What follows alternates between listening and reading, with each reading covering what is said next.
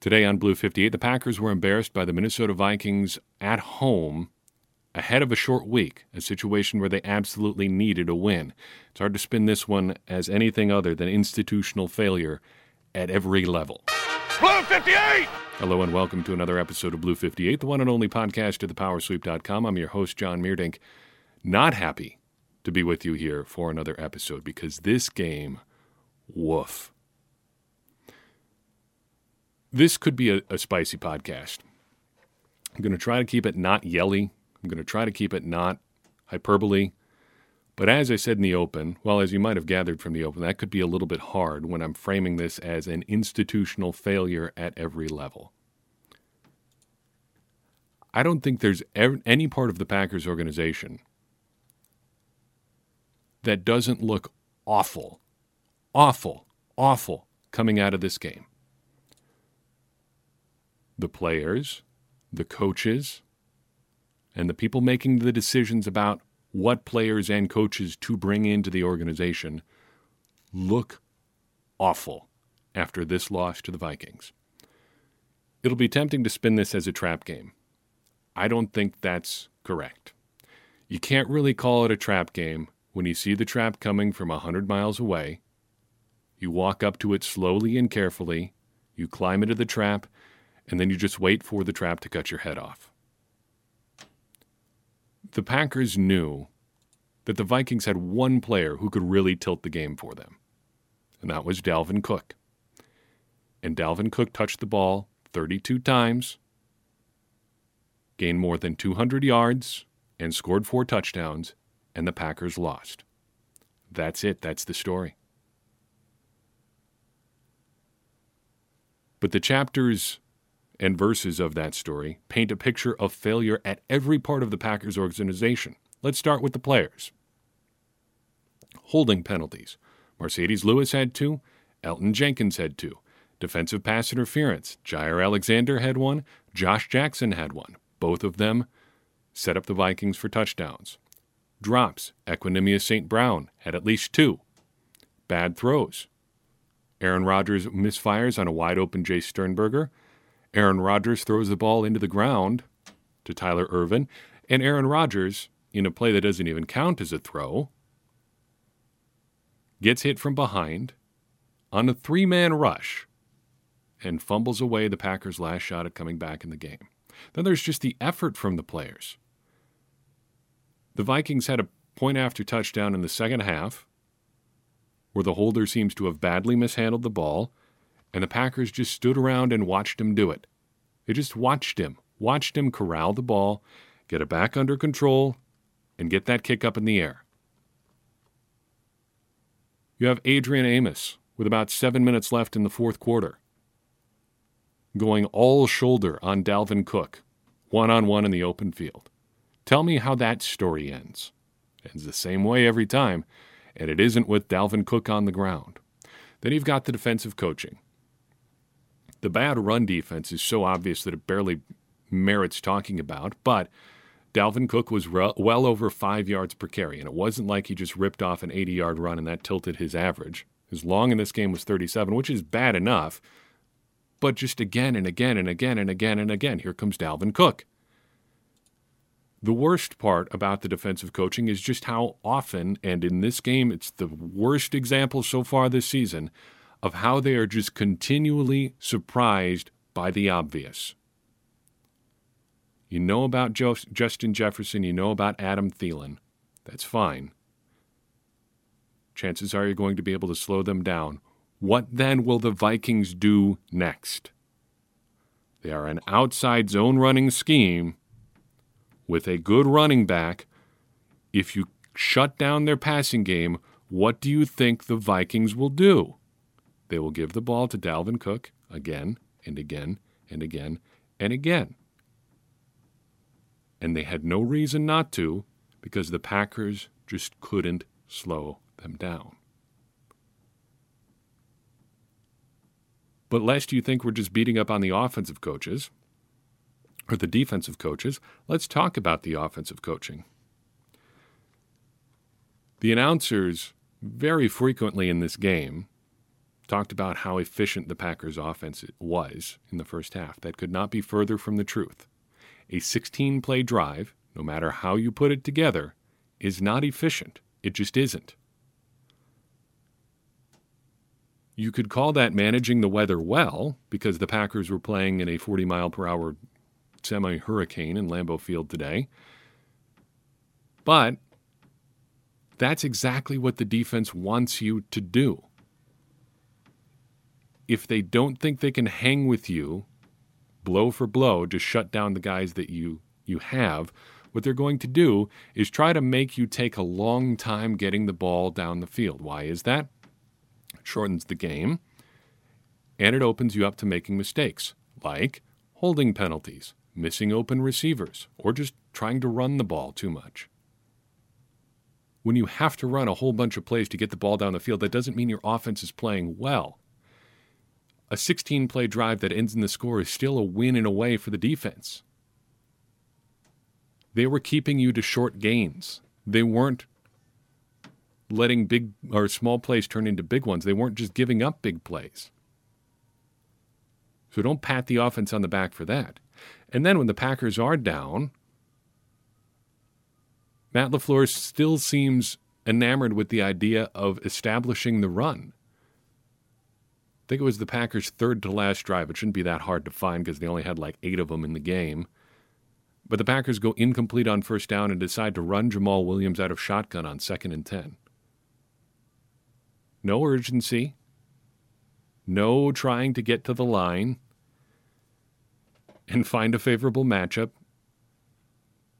And just nothing. You do like the analytical decision late to go for 2, giving yourself a chance for the win and keeping yourself in it if you got to go for it again. But still, just not a poorly thought out game plan, it seems. Broadly speaking, it doesn't seem like the Packers, once they get down, have any way of coming back. There was that graphic from Fox late in the game that somehow inexplicably the Packers have the most comebacks in the league for wins since 2017 when they've been down 2 touchdowns or more. Let's temper that a little bit by pointing out that at least 2 of those comebacks are against the Detroit Lions, Week 17 last year and Week 2 of this year. How good do you feel about that stat now? Even if the Packers aren't coming back, it seems like they're not equipped to play from behind at all. This Packers offense is not set up to go fast. Every play call is a mile long, so much so that Aaron Rodgers has to wear the wristband.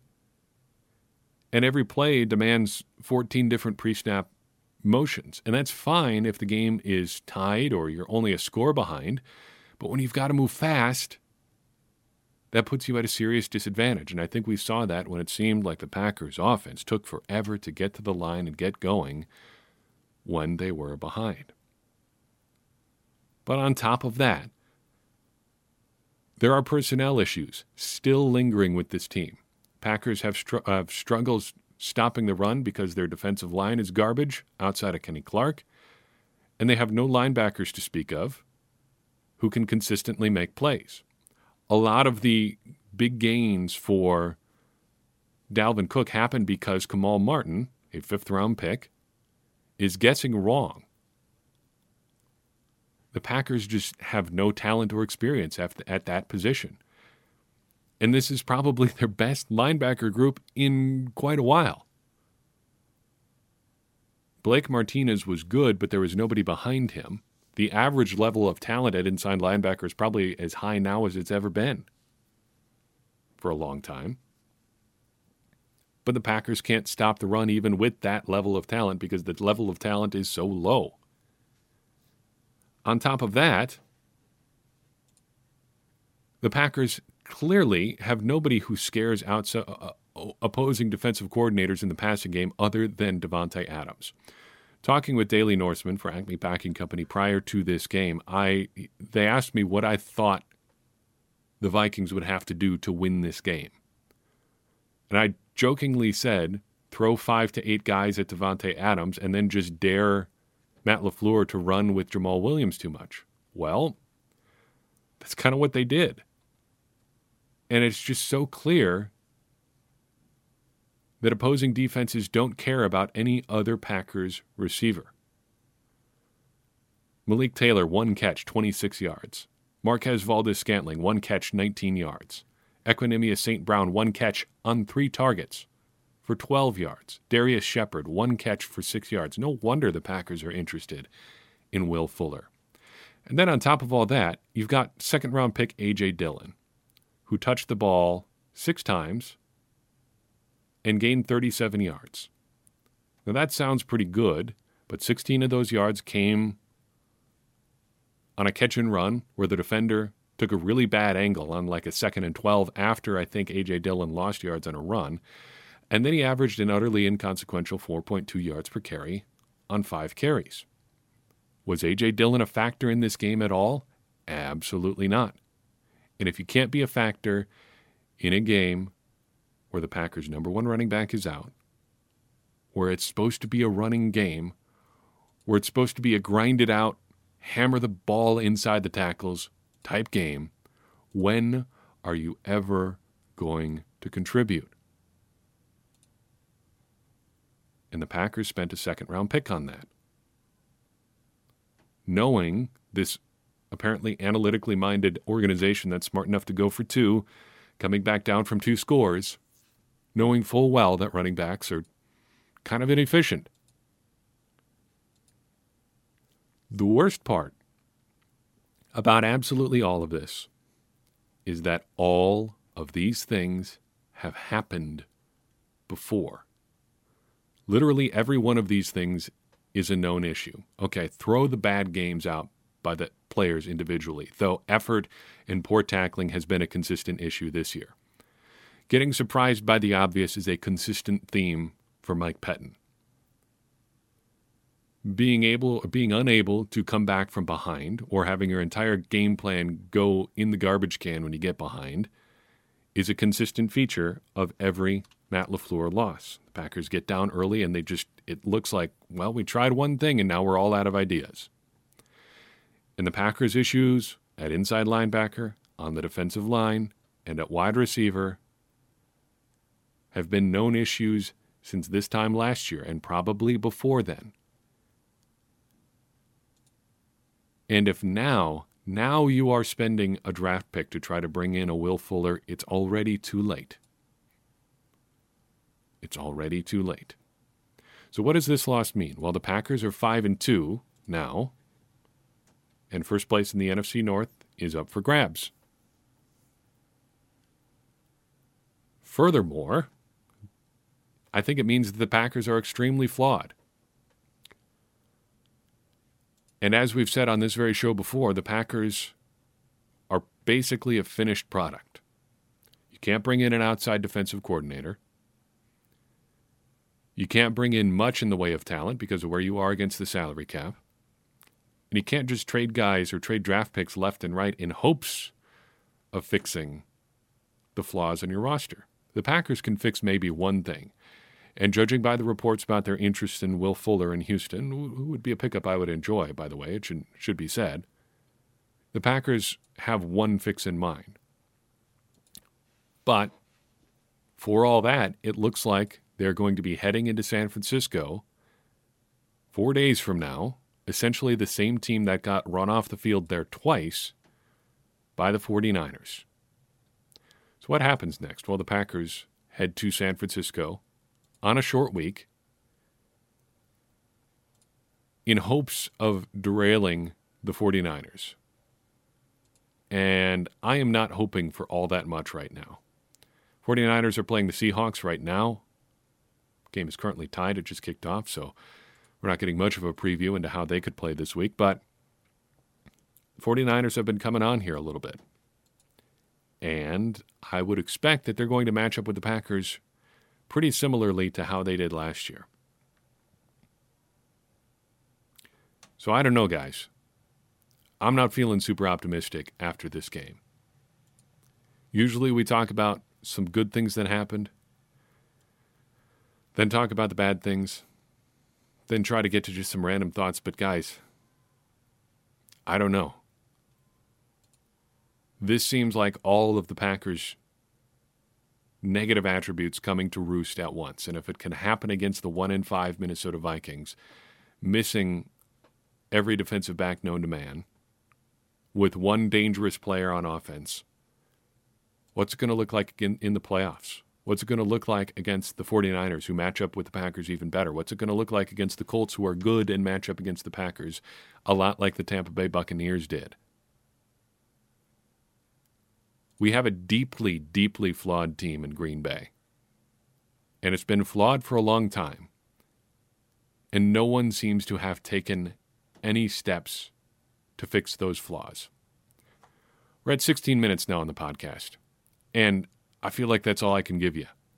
This one has me as close to really angry about any game that I've seen in the LaFleur era. And I have a hard time thinking of a time that I've seen, in the life of this show, a game that's made me as irritated as this one. It might have been 2016 or 17. The Atlanta game in 2016 comes to mind, where they had a chance to win it late and couldn't really do anything. But I don't know. This just seems like a deeply flawed team. And I don't know how it gets any better. We might just be riding out games like this for the rest of the season, just hoping that a team isn't smart enough to take advantage of the obvious holes that the Packers have, or the obvious issues in approach that the Packers have. Hoping that other people don't see the glaring holes that have been exposed a couple times now doesn't seem like a very good plan. In fact, hope is not much of a plan at all. But that's kind of where the Packers are right now. And I hope that we can get through the season without many more of these games in the future. I'm going to leave it at that. If you enjoyed this show, good for you. But I guess I would ask that you share it with somebody who you think would enjoy it as well, because win, lose, or tie, we're going to try to keep making everybody smarter Packers fans. And having these conversations together is how we're going to do that. So share this on whatever platform you're listening on Facebook, social media, whatever, and we will try to continue the conversation around the Packers as best we can.